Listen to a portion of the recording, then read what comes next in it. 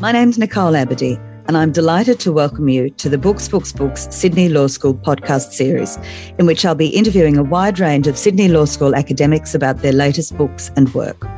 We'll be covering many different fields, including criminal law, international humanitarian law, competition law, and constitutional law. I hope that you enjoy listening to these conversations as much as I have enjoyed having them. Thank you for listening. Before we begin, I would like to acknowledge the country where I live and work, and from where I'm joining this conversation, the lands of the Gadigal people of the Eora Nation. I pay my respects to their elders past and present, to the elders of all communities and cultures across Australia, and to leaders of the future. You can listen to this podcast, all of the episodes, at nicoleaberdee.com.au or subscribe wherever you get your podcasts.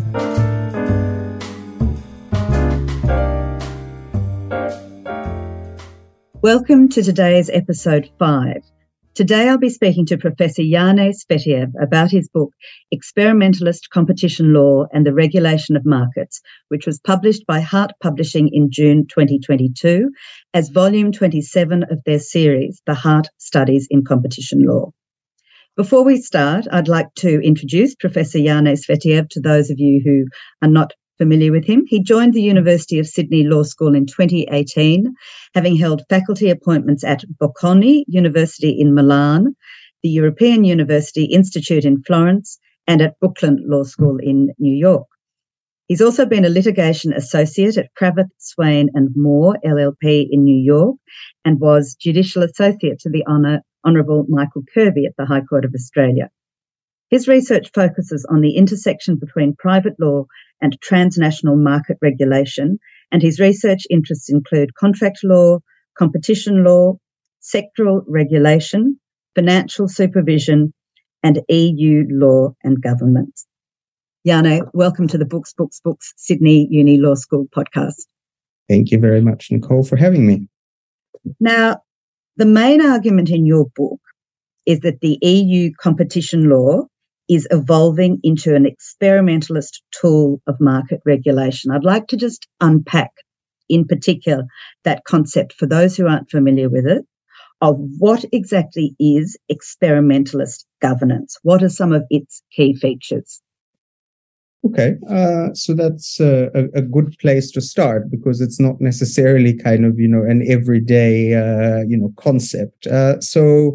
The best way to understand what experimentalist governance as it relates to competition law is to kind of first think about what it is not. Okay, so usually when we think about competition law in Australia, as in many other countries, and this goes back to the origins of competition law, which many people consider to be the U.S. Sherman Act in 1890, the idea has always been that you develop some rules that identify what conduct is anti-competitive, like creating cartels with your competitors where you kind of agree on prices and don't compete on prices, or you identify which types of conduct are likely to lead to monopolization of markets. So you list these types of conduct, and then you say this is prohibited. And as a result of that, companies know what they're allowed to do and what they're not allowed to do. Okay. And so it's a legal conception of competition law. It's an enforcement conception. We give you the rules. You basically follow the rules, and if you don't follow the rules, you will end up being, subject to a court finding of a violation and some kind of a penalty or a fine, and so this has been the kind of standard conception of competition law in most jurisdictions for a long period of time, and the aim has been to elaborate rules, sometimes with quite a bit of specificity, that would allow us to know, as enforcers or as companies, what falls on the right side and what falls on the wrong side of the law. And if you look at the Australian competition statute, it's probably the one that attempts to do this with the greatest amount of detail and specificity. So those listeners who might have had the pleasure or otherwise to work with the Competition and Consumer Act, they will find that there are sections that are extremely long. They have a lot of text, a lot of subsections, paragraphs, in which our legislator has tried with an enormous amount of specificity to try to provide notice about what's legal and what's illegal so that companies know what they're supposed to be doing and what they're not supposed to be doing. Now, in the book, I argue that actually this conception of competition law as a kind of variant of crime started to become untenable, somewhere in the 70s and 80s of the last century, where, some of these proponents were kind of, more ideologues of free markets, others were economists, but they were pointing out that a lot of conduct that kind of had been treated with suspicion, sometimes actually has good justifications. It leads to efficient outcomes in markets. So it does look like it's restricting the freedom of other firms in their actions in the market, but it does so for reasons that are not necessarily suspicious and for reasons that don't necessarily reflect, an intention or an objective to increase market power, but sometimes even to just improve the way in which goods and services are delivered to consumers. And so the argument in the book is that, most market conduct these days has ambiguous consequences. You can't really tell in advance whether it's good or bad for consumers or for other objectives that we might have in competition law. And so that means that it becomes And when you say good or bad, you mean competitive or anti-competitive? Exactly. So, there are various ways that you can discern what's good or bad from market rivalry. A very narrow way is to look at prices. So whether prices for consumers are going up or down. So a lot of forms of anti-competitive conduct like cartels or monopolization, they will have the effect that the firms will have the ability to raise prices for consumers. And that is a bad thing, right? We expect that companies compete with each other in order to deliver cheaper products to consumers. So one way to say our market's working well or not working well is to say our prices for consumers going down or going up.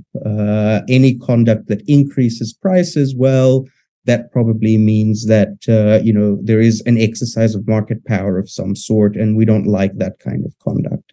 But it doesn't have to be just about prices. So, it can also be about quality. So one way that you can restrict competition is to come into an agreement with your rivals that, you don't improve quality very much. Also, monopolists typically don't have a lot of incentive to improve the quality of their products because, they're the only seller in the market.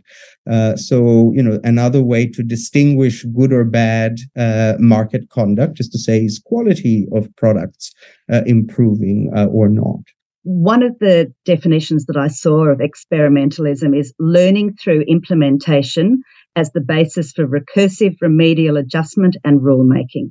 So I just would like, if you could, for you to unpack that concept and tell us, particularly in the context of EU competition law, what is an experimentalist approach? What does that mean? Okay, so so one way to think about it is to think about kind of specific conduct that might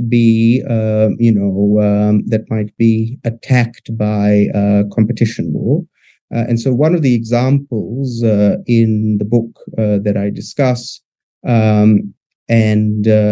that's of interest, it has been of interest in the EU, but not only in the EU. So the ACCC is concerned about that kind of conduct also in the Australian setting.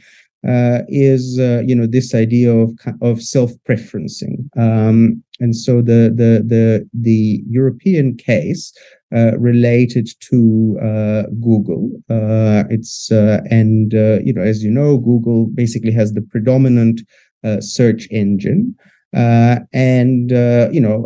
To put it quite simply, the European Commission had alleged that Google, in the presentation of its results, so when you do a search for something, especially if you seem to be looking for a product to buy something, and you're using Google in order to do a search to buy a product, the Commission was alleging that Google had been preferencing its own shopping service at the expense of other pre-existing websites that had been offering, the possibility for consumers to compare products and to be able to basically shop online.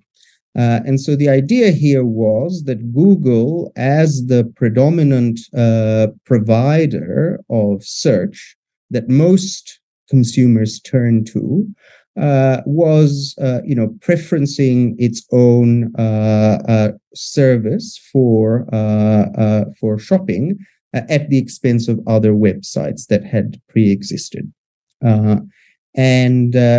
The question was whether this amounted to a violation of competition law or not. Okay, so it seems to be harming rivals. Okay, but in competition law, we say, well, we're not so interested in other firms. What we're really interested in is whether there is any harm to the final users, to the consumers. So it might be that some conduct ends up harming firms. That is just the nature of competitive rivalry in a market. Somebody prevails and the rivals end up being kind of harmed by that. But the question here is there some kind of a use of Google's market power in its search functionality in order to in some way extend its market power to the shopping functionality? This case this problem had originally been addressed by the Federal Trade Commission in the United States, and they couldn't figure out whether there had been some kind of preferencing or not in the first place. When the Commission picked up the case, you will notice that it was very hard for them to figure out whether or not this type of preferencing was having any effects in the market. It seemed to be diverting some traffic from the pre-existing websites. But again, that might be neither here nor there. As it turns out, actually, Google's shopping service was never a great success. So it looks a bit suspicious. It's a company with market power. We might say it has market power or not. Even that's debated, but certainly they're dominant in search. They're preferencing themselves. That might lead to some kind of anti-competitive consequences in the market. But this conduct went on for a while, and it wasn't clear that it was having any kind of effects. And so the question becomes, what do you do about it? Do you outlaw it? Do you not outlaw it? If you outlaw it, on what basis? What's the reason that you're outlawing it? What is it that you allow Google to do in the future, if this is going to be a violation or not? And the whole thing, the litigation lasted years, at least 5 years, if not more. By the time that it was concluded, most of these websites were no longer even operative. So if our aim was to help those websites, well, by the time we finished the intervention, they were out of the picture anyway. Exactly. And so you see here that you have these two problems that I talk about. So the first is uncertainty, where you're not sure whether some conduct is problematic or not, whether it's going to have any negative effects. And the second is that you're actually, even if you think this is really problematic, by the time you implement it through a legal solution, it's just too late. The market is already somewhere else. So we're talking about this concept of experimentalism, and what you're moving to now is what you explain, is that there are two necessary scope conditions for experimental governance. So one of those is uncertainty, and one of those is the limits of hierarchical enforcement. So yes. Again, that's by reference to that example of the Google case. Could you just tell us about, if we're looking at this idea that EU competition law can be governed by this particular concept of governance, the experimentalist one, how is it that those two conditions exist in the context of EU competition law? But whatever context you're looking at it in, you say there must be these two conditions, uncertainty and the limits of hierarchical enforcement. So, yeah, if you could just talk a little bit about those scope conditions in this context of competition law. Exactly. So I think that, and it's actually quite useful to talk about it in the context of this example that I've just elaborated, yes.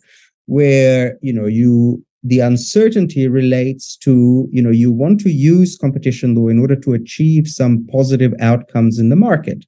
You want, low prices for consumers. You want good quality products.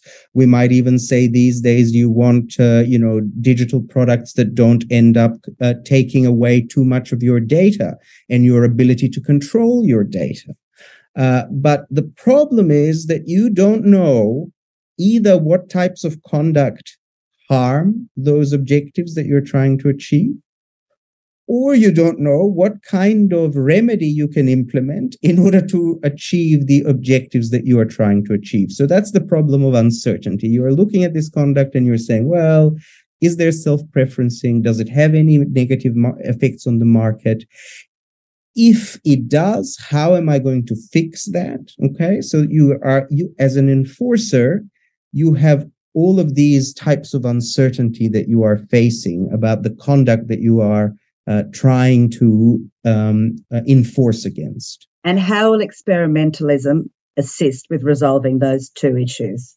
So experimentalism says, well, okay, so at the best of times, you are proceeding on some kind of a hypothesis about why this conduct of self-preferencing leads to some kind of harm.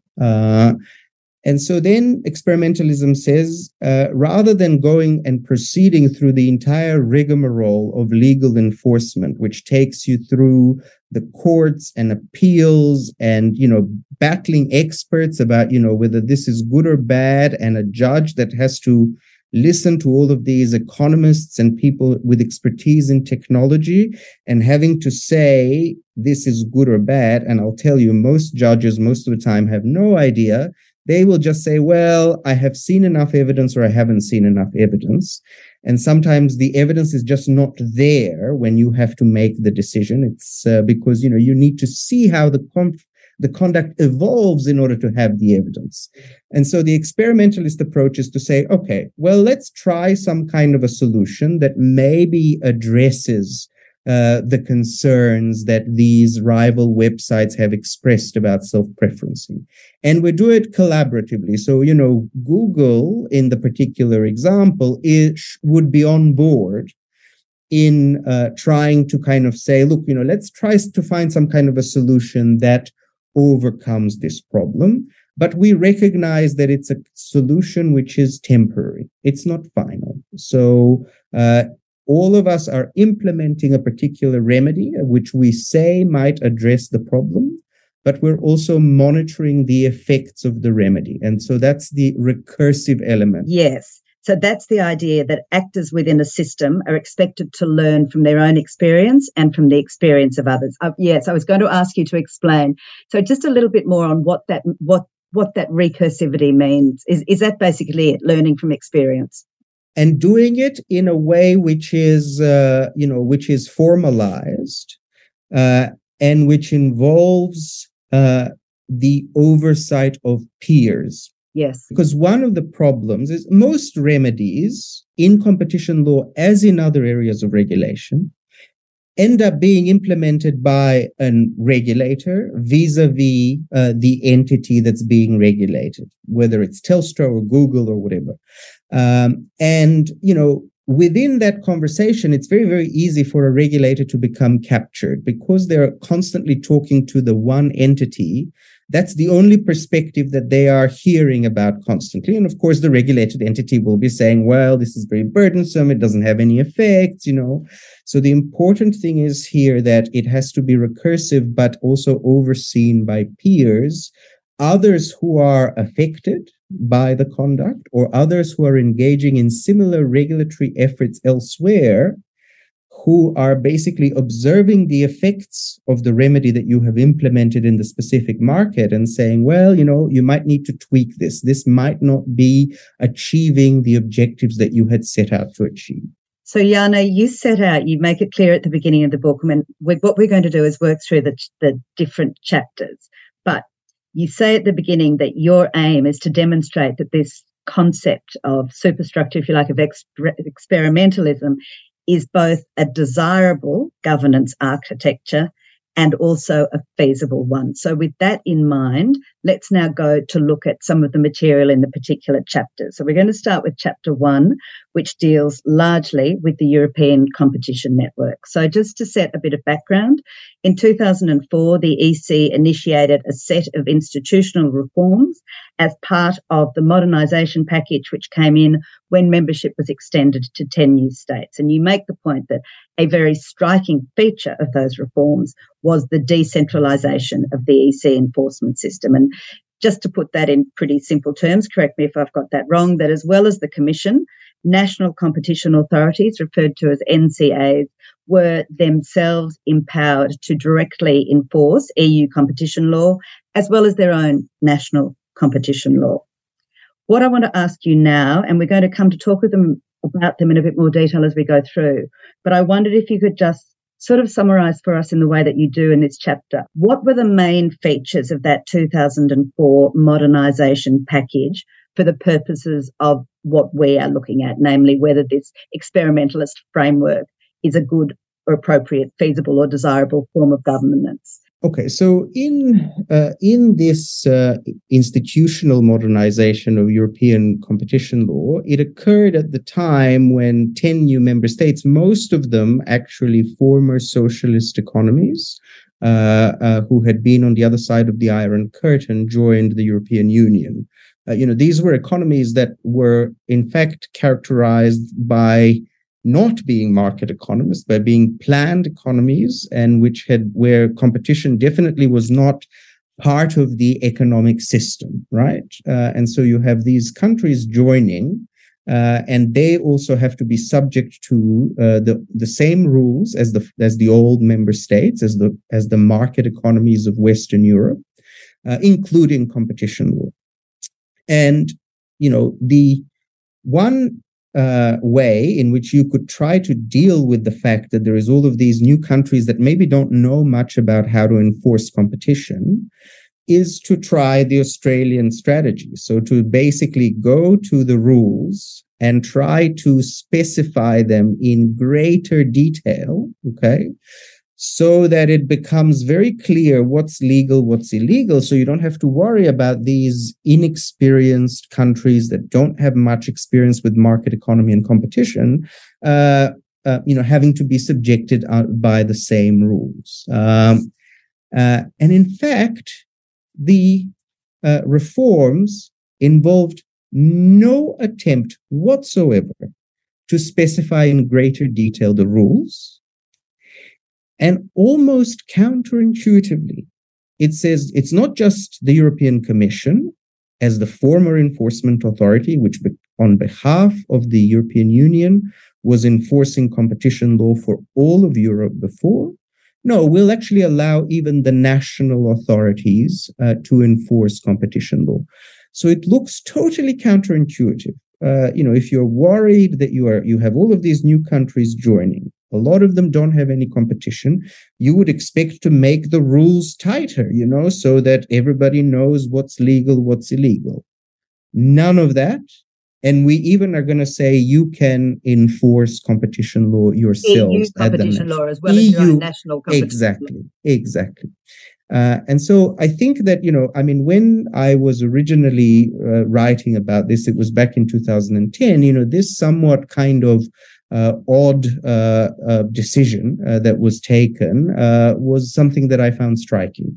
My own interpretation at the time was that now the same law had to apply in very, very different circumstances, in very different national, industry, and market circumstances. And I think that the European Commission realized that there was no way in which you could kind of, provide more detailed rules that would work in a one-size-fits-all way for everybody. And so what you needed to do is actually kind of engender local enforcement, sometimes by reference to particular circumstances in different member states. But, you mutually observe each other, the different national authorities. So that's why the importance of the creation of a network, where all of the authorities are sitting around a table, regularly meeting and asking each other in quite a formal way, what kind of cases are you undertaking? What kind of remedies are you implementing? What you're talking about, for listeners who aren't familiar with this, is one of the important things that was created was what's called the European Competition Network, the ECN, and the aim was to facilitate consultation between the European Commission and the NCAs. So I wondered if you could just tell us who makes up the ECN, what is it, and what is its role? What's the aim of that network? So the European Competition Network, is one of many regulatory networks that exist in the European Union in almost every field of regulating markets, whether it's telecoms, energy, finance. There exist networks like this. And so the members are all of the national authorities that are responsible for that specific regulatory task. So it's the national equivalents of authorities like our ACCC, our ASIC. So they are national regulators. There is a network that unifies all of them and usually has a European, let's say, kind of like a federal actor also sitting. And it's the Commission as well, Yane. So in the competition network, yes, the Commission is also a member as one of the authorities that enforces European competition law. And so the idea of the network is that it's a formalized let's say, body of some sort in which everybody gets together on a regular basis and has the opportunity to not only discuss as if it's a seminar, what we're doing, but also actually to discuss specific cases and to say, look, we are facing this specific problem. Most of the time, regulators say, if they're honest, we don't know what to do about it.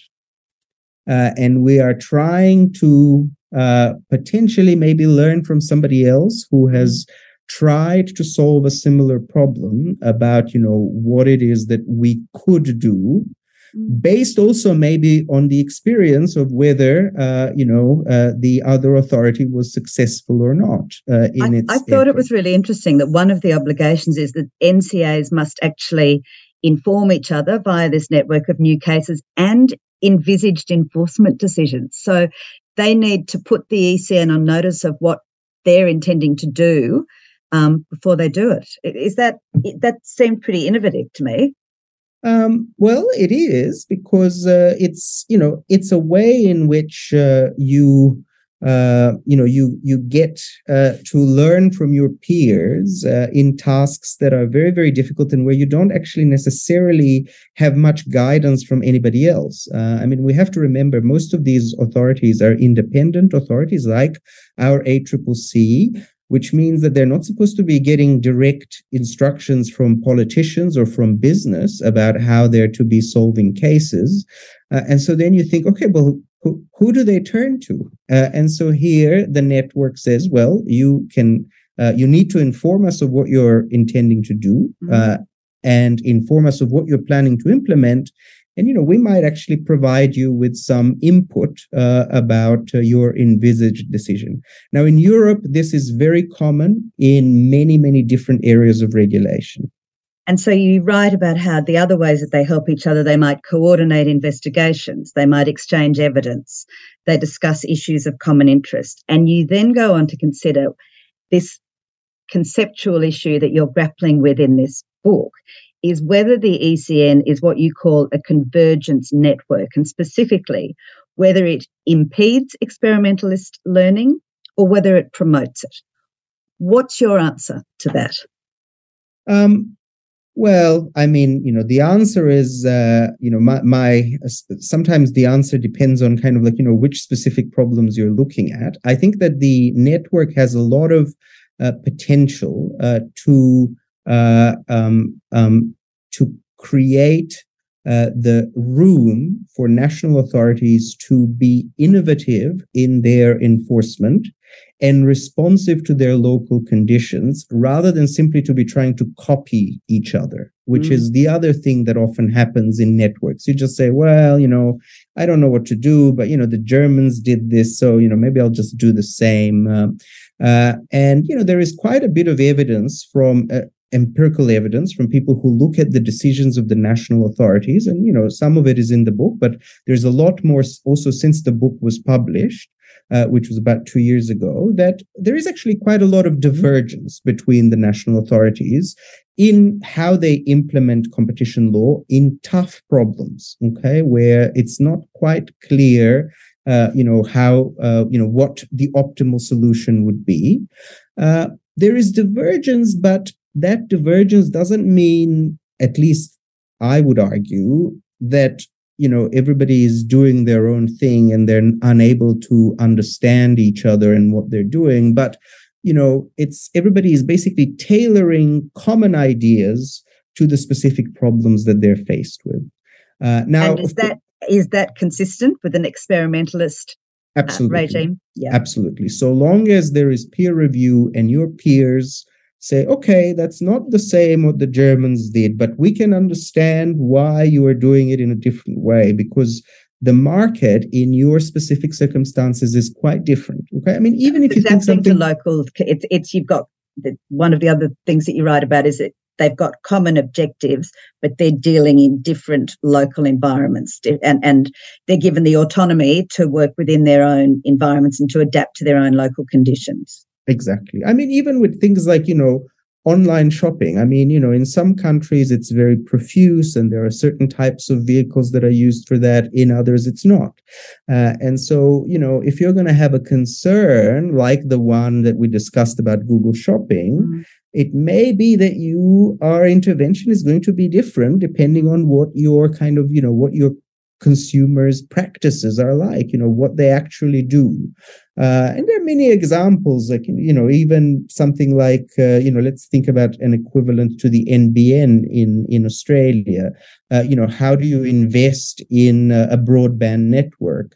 Depending on population density, the pre-existing copper network, which is very, very different, whether you are, even within Australia, whether you're in remote Western Australia, it's very different to what it would be like in Sydney, whether you're in Romania or Bulgaria, or whether you're in Germany or the Netherlands, the conditions are very different. And so you may actually need to adopt different strategies, even if ideally you are pursuing the same kinds of objectives.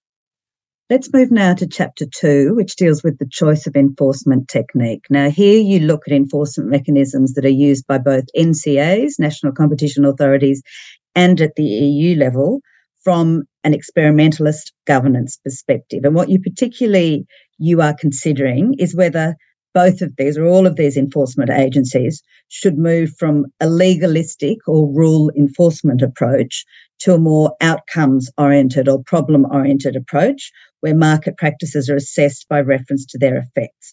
I'd just like you to talk about what is the difference between those two approaches in the context of competition law. Yeah, well, that just goes back to what we were discussing at the beginning. Do you say I have rules and precedents that tell me what conduct is legal and what's illegal, and I just go after companies when they have infringed those rules or precedents and try to prosecute them for a violation in order to... So that's the legalistic approach? That's the legalistic approach, okay? The other is the experimentalist approach, which says, well, I'm observing some conduct. I have some concerns about it, but I'm actually not entirely sure either whether it's problematic or not, let alone what its longer term effects in the market are going to be. Maybe there are some rivals like the shopping websites in the Google case that are complaining about it. So, instead of engaging the litigation mechanism, which is the legalistic approach, in order to go after conduct that maybe you're not even sure is that problematic or not, what you say is, okay, well, is there some kind of a modification of your current business strategy that you can implement that addresses the possible concerns that are being raised about the competitive effects? Or maybe it even tests them. We say, look, we will ask you to, in certain settings, stop this self-preferencing conduct. And in others, we might allow you to continue with it. And then we monitor what's happening in the markets with participation of other firms, of consumer organizations that represent the consumer interest. And so we are observing whether the harm that we were worried about exists or not, is being corrected or not. And so the recursive element is that, our solution is provisional, and we are going to monitor its effects in order to decide whether maybe actually something more intrusive is needed. You write about the use of negotiated remedial settlements under Article 9 of the Modernisation Regulation, and I just wondered if you could explain what they are. Is that what you were just talking about? Is that an example? It just basically means that, also in the Australian context, there is an equivalent. It's called an undertaking under Section 87B of the statute, where you directly negotiate with the ACCC what remedial actions you're going to take in order to fix the problem that has been identified, even before there has been any finding that you have, violated the law or not. So in Europe, the equivalent mechanism is called a commitment decision. So it means that it's like a contract between the regulated entity and the regulator, where you say... Somewhere else, I think in your book, you described as, somewhere else I read that it's a bit like a consent agreement. Like yes, exactly. The party makes an agreement with the regulator, and then I'm assuming the regulator monitors the implementation. Well, so under the standard conception of a settlement, that's usually what happens, right? We settle the case, and then the regulator monitors to see whether you are sticking to what you promised. In the experimentalist world, and this is what we observe in Europe, is that it's not the regulator that just monitors and every now and then regulators are really busy and they're often understaffed. So, what happens after the settlement is that most of the time it's put in a drawer and, maybe somebody thinks about this remedy at some point in the future, but maybe also not, because it's case closed. So the experimentalist approach doesn't allow you to close the case. It says, okay, we're going to implement the remedy, and then we're going to have a monitor. And the monitor's task is to monitor the remedy, but not just him or herself, but actually through taking submissions and input, ongoing input from the rivals, from consumer organizations, from businesses that the company is working with, in order to understand whether the remedy is working or not. And it's going to be making reports to the regulator, but those can also be public.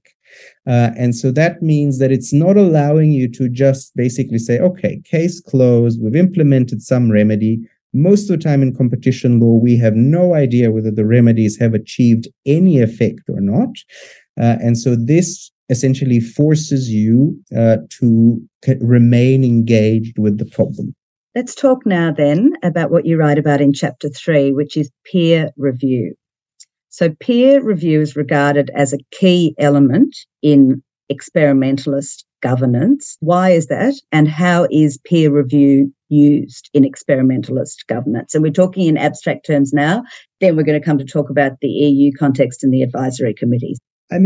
Peer review is important for a few reasons. And I'll focus on the two that I see as most important.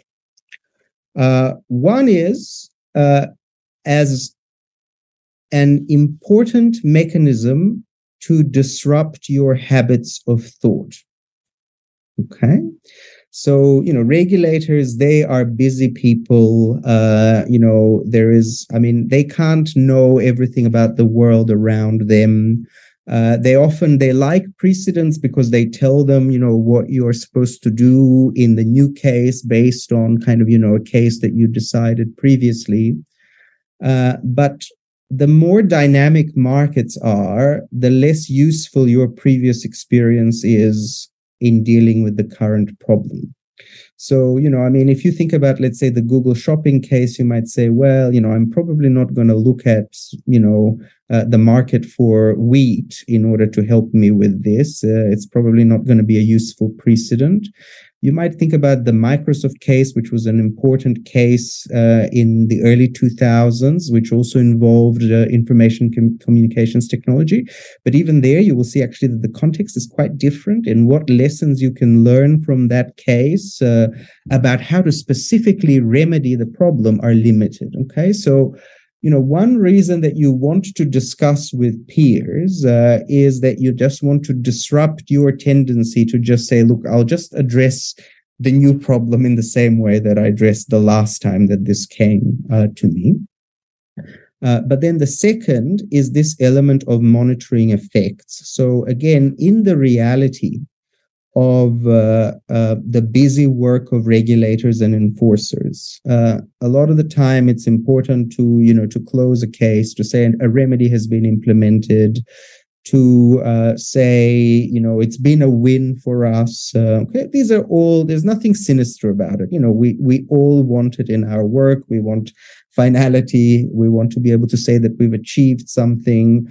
So, the other element that's really important is that there is this constant pressure to basically review what you have done, to justify it to people who are just as knowledgeable about the problem as you are, and to deal with their questions. But what about this? But what about that? But, and so the recursivity becomes very difficult if it's a closed conversation. So the peer element is about, having to justify your actions, explain them, and also reveal the effects of your actions to peers who are just as knowledgeable.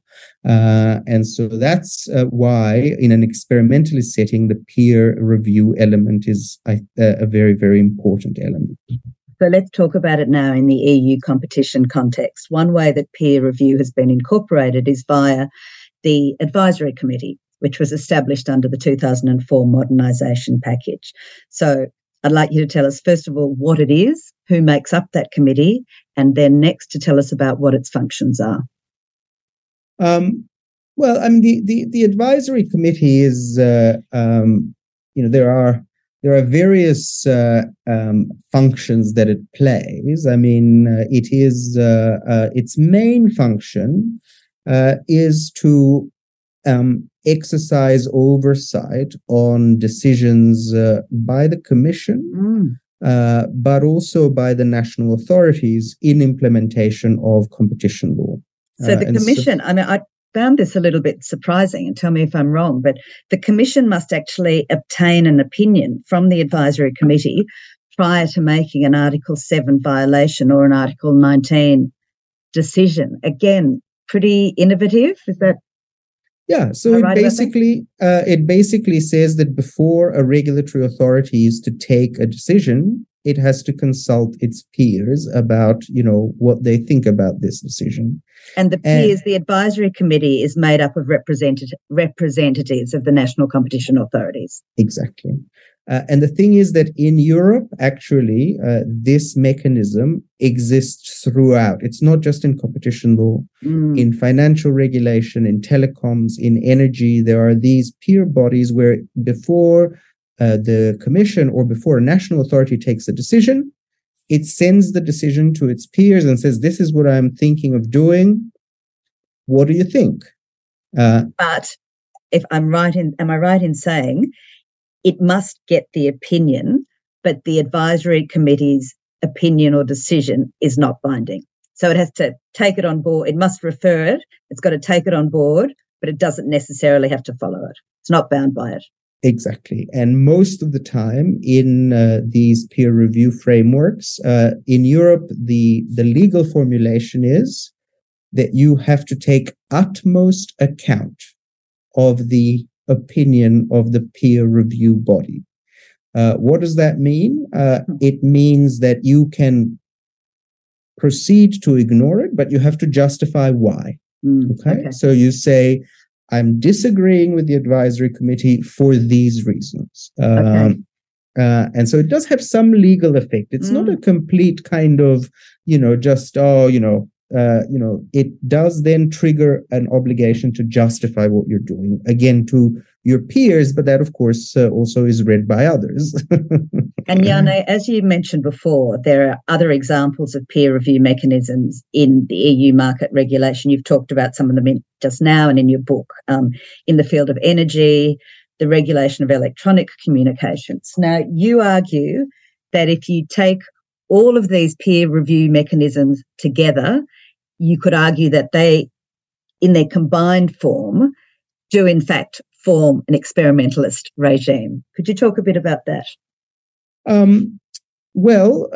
So there is a couple of issues there. So one is that most regulation these days is quite specialized, and so a lot of the time these regulatory networks are around a particular topic area, like the European Competition Network, like the body of electronic communications regulators. They are basically formed around a specific topic area that is either like competition law or a sector like telecoms or finance or whatever. But one of the things that we observe in many contemporary problems is that actually the same conduct can be affected by different regulatory regimes, or the same conduct is relevant to different regulatory regimes. So, if we go back to something like, the Google shopping example, could there be a consumer law aspect to that, because maybe you are deceiving consumers into thinking that your shopping website is the best one compared to that of others. There is a competition aspect to that, the effect that it has on rivals and the competitive process. There could be a data protection aspect as well, because a lot of free services basically are only free because we don't pay for them with money, but we usually pay with our data to the provider. In a lot of the time, there are specialist regulators that deal with each of these aspects individually. Okay, there is data protection, which is one regulator. Competition can be another. Consumer can be another. In Australia, we have the Competition and Consumer Commission together, but in a lot of other countries, these are two separate bodies. Okay. And so sometimes when the competition regulator is looking at the problem purely from a competition perspective, they might ignore that there is also a data protection perspective in the problem as well, that there is a consumer law perspective as well. And so one of the points that I'm trying to make in the book is the way in which these peer review frameworks can create mechanisms to talk to each other as a way of addressing some of these problems that are at the intersection of different specialist regulatory regimes. And that's actually something that usually it's very difficult. In national regulation, there's very hierarchical conceptions. This is competition law. The ACCC, for example, in Australia is responsible for it. The courts oversee it. There is actually not much scope for discussion with some other specialist regulator. And these peer review frameworks, at least in Europe, I try to show how they have created scope and mechanisms through which to engage in dialogue with each other for these problems that are at the intersection of different specialist regulatory regimes. Let's talk now about Chapter 4, where you write about the courts. And you make the point that the courts at both the EU and the national level have two roles in relation to competition law. One is a public role, and that's the judicial review of decisions of the Commission, and one is a private role, and that is antitrust litigation for civil damages. And in this chapter, Chapter 4, you look at how courts performing those roles can either support experimentalism or they can undermine it. Let's look at the first of those. How can courts support experimentalist solutions?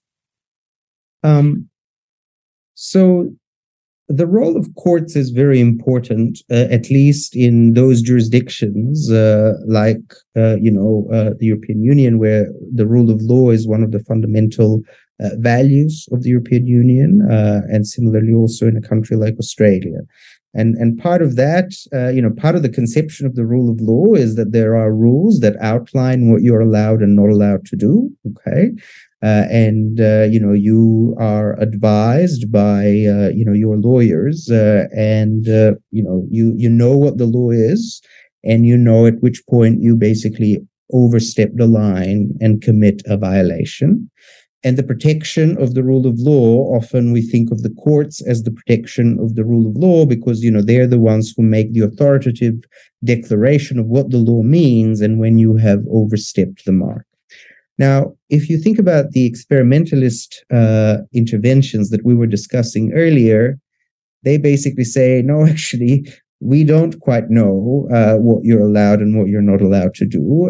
You are allowed to do things that have good effects in the market, and you're not allowed to do things that don't. We can't give you a bright line of when you have committed a violation or not. What we can do is we can work with you to, make sure that in a recursive way we are solving the problems, remedying the problems that are being revealed by your conduct. Now, for people who believe in the rule of law, this can be very, very, very, a very kind of, disquieting mode of intervention because it seems to give a lot of discretion to the authority about when it intervenes and when it doesn't and how it intervenes. And then there's also a concern if the authority is just talking to the corporation that's subject to the law, that it becomes captured by them. And where is the court that basically tells us that the authority has overstepped the mark or not? That's the reason why there is the chapter on courts. And what I'm trying to argue is to answer your question.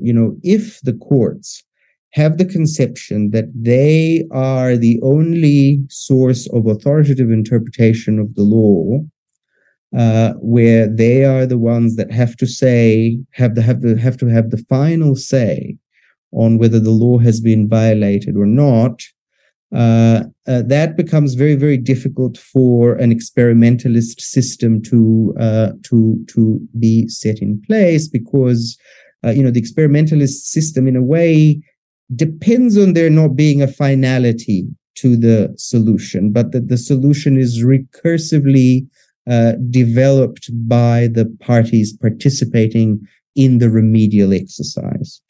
So I think that, if you take Australia as an example where we have a statute that's very prescriptive and the courts have the function of giving the final word on what the statute means in a particular case, it becomes quite difficult, at least through litigation, to implement experimentalist solutions. You must look for other ways to do it, as the ACCC and other authorities are doing.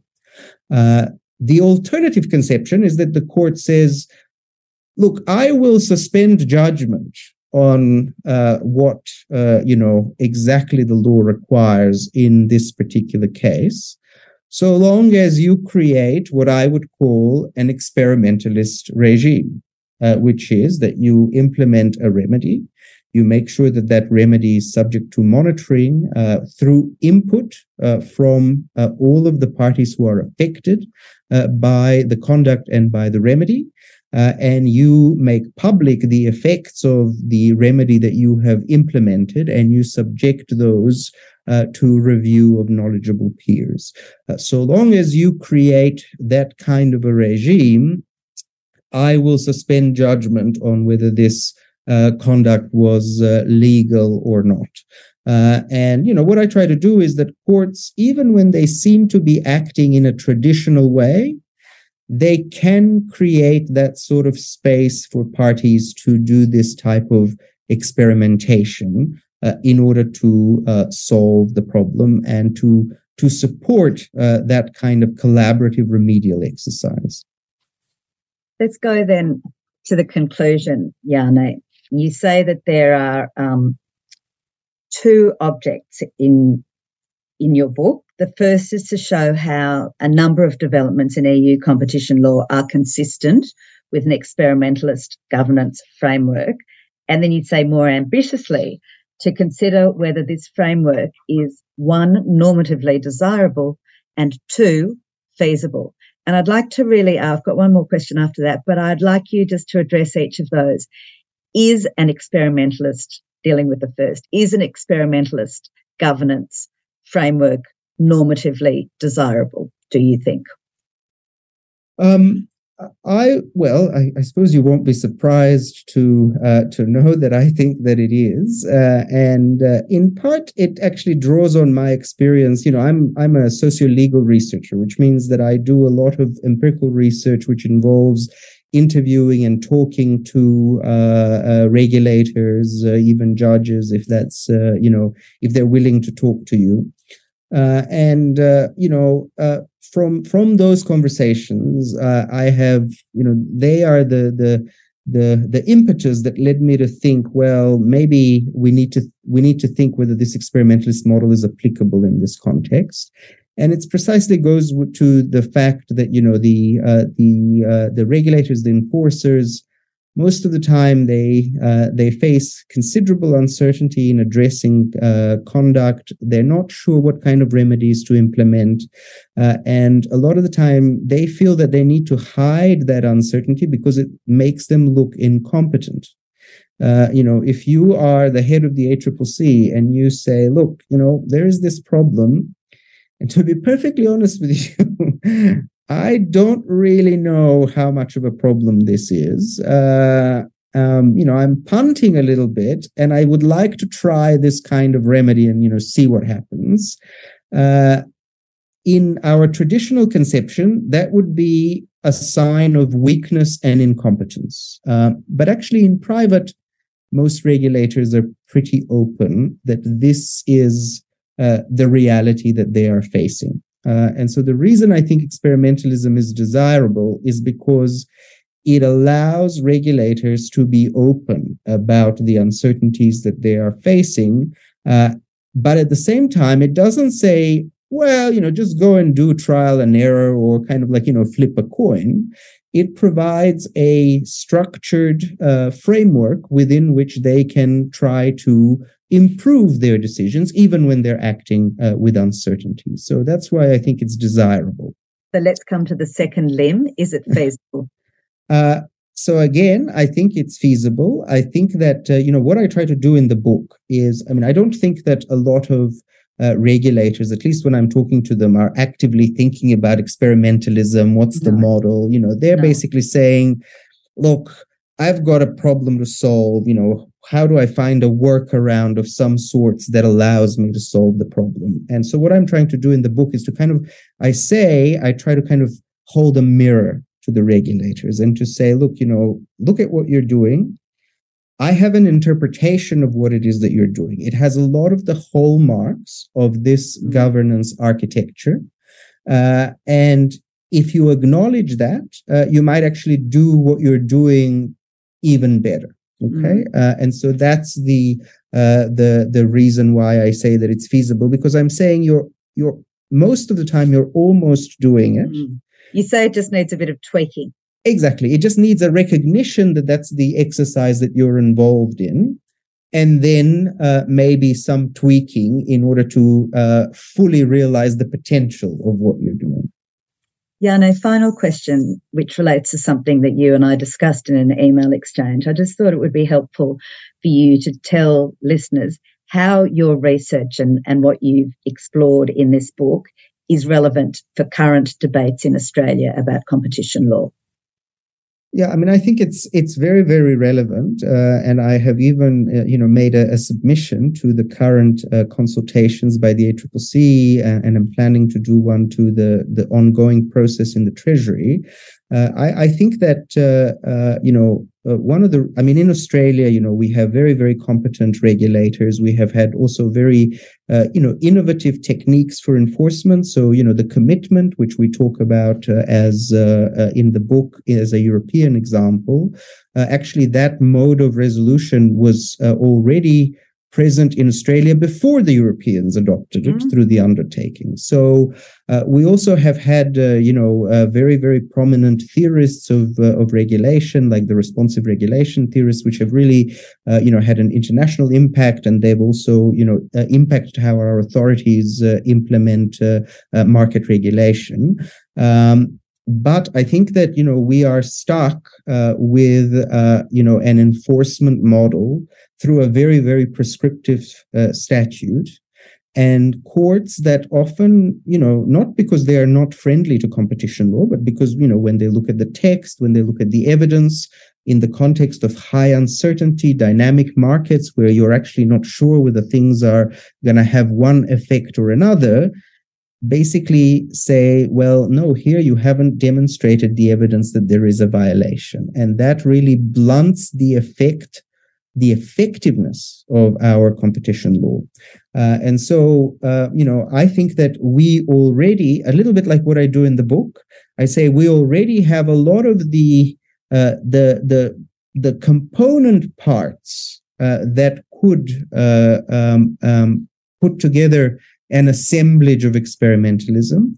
But I think that needs to be a very, very conscious exercise of reconceptualizing what the role of the enforcer is. I think that we have wanted the ACCC to kind of be an authority that, comes down hard and kind of, prosecutes conduct which violates competition law.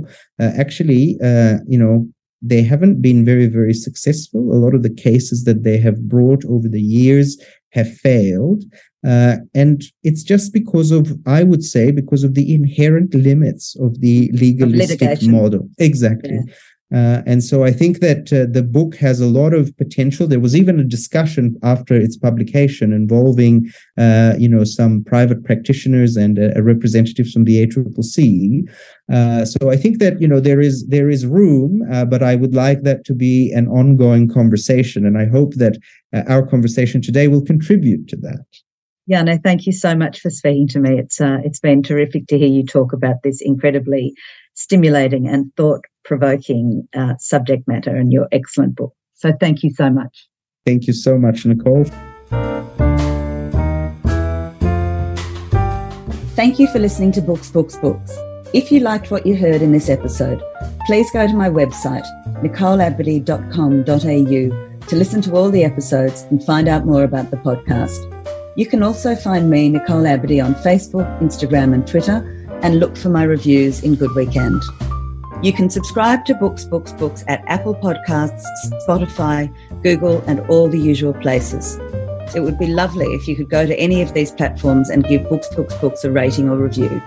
Thank you. I look forward to talking books with you again soon.